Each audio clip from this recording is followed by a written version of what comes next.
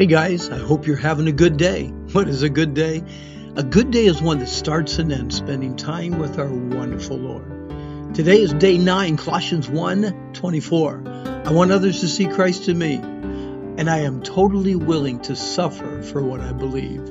Most of us have not really had to suffer because of what we believe.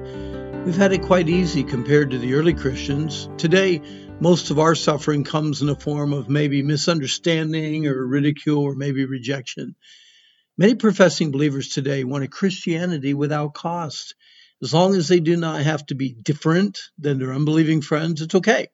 But if a Christian puts demands on their free time, their standards, their choice of friends, or their personal holiness, they quickly balk. Have you ever personally suffered as a Christian? Paul said, I rejoice in my sufferings for you, and fill up that which is behind of the afflictions of Christ, in my flesh for his body's sake, which is the church. Paul told the Colossians that he rejoiced for the privilege to suffer for them. Imprisoned in Rome, when he penned this epistle, Paul acknowledged that it was a genuine honor to suffer for the cause of Christ and the good of Colossian believers. Talk about a servant. It's almost as if Paul was saying, if this is what is necessary to keep spreading the gospel, I am excited and glad that I can have a part in it. Even in our modern culture, many are suffering and giving their lives for the sake of religious freedom across the world. Paul suffered for the freedom that only the gospel of Jesus Christ can give. In a way, Paul lived with the apostles' voice in Acts 5:41. They departed from the presence of the council, rejoicing that they were counted worthy to suffer shame for his name. We should not be ashamed of Christ, but be thankful that people identify us with God. Even if in this they express hateful words and condescending attitudes, in those cases we are the closest thing to God that they know or have ever seen. Paul actually viewed suffering as a cause for joy. To help us understand this unusual way of thinking, commentator John MacArthur, he lists 5 reasons for how this could be. Number 1, suffering brings believers closer to Christ. That's from Philippians 3:10. Number 2, suffering assures the believer that he belongs to Christ, from John 15:18. Number 3, suffering brings a future reward. That's from Romans 8:17 and 18. Number 4, suffering can result in the salvation of others. Church history is filled with accounts of those who came to Christ watching other Christians endure suffering. And number 5, suffering frustrates Satan. He wants suffering to harm us, but God brings good out of it. The phrase, to fill up that which is behind of the afflictions of Christ in my flesh for his body's sake, which is the church, is not really easy to understand.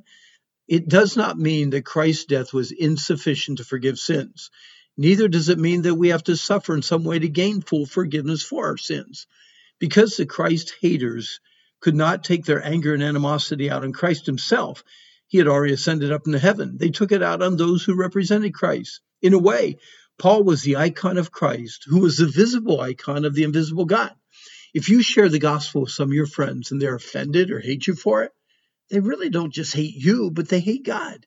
You just happen to be the closest thing to God that they know.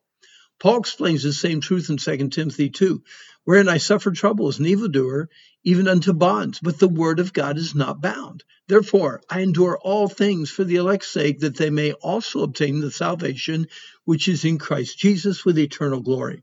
Remember Paul's reminder to Timothy, yea, and all that will live godly in Christ Jesus shall suffer persecution.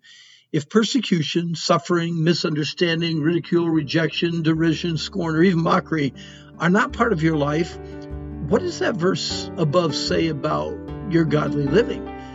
If you are suffering because of your love for God and your hatred for sin, do not be alarmed. Don't be afraid or ashamed. Be thankful that your life is a living icon of our Lord Jesus Christ. In a way, you have become an icon of Christ, who is a visible icon of the invisible God. I want others to see Christ in me, and I'm totally willing to suffer for what I believe. I trust this is your prayer as well. Well, that's it for now, but don't forget, this is the day that the Lord made. Let's rejoice. Let's be glad in it. By the way, if you want more information on any scripture meditation books about fear or anger or stress, or you'd like information on the Wilds Christian Camp, the Wilds of New England, or camps abroad, please log on to randhummel.com. And I really hope that you have a good day.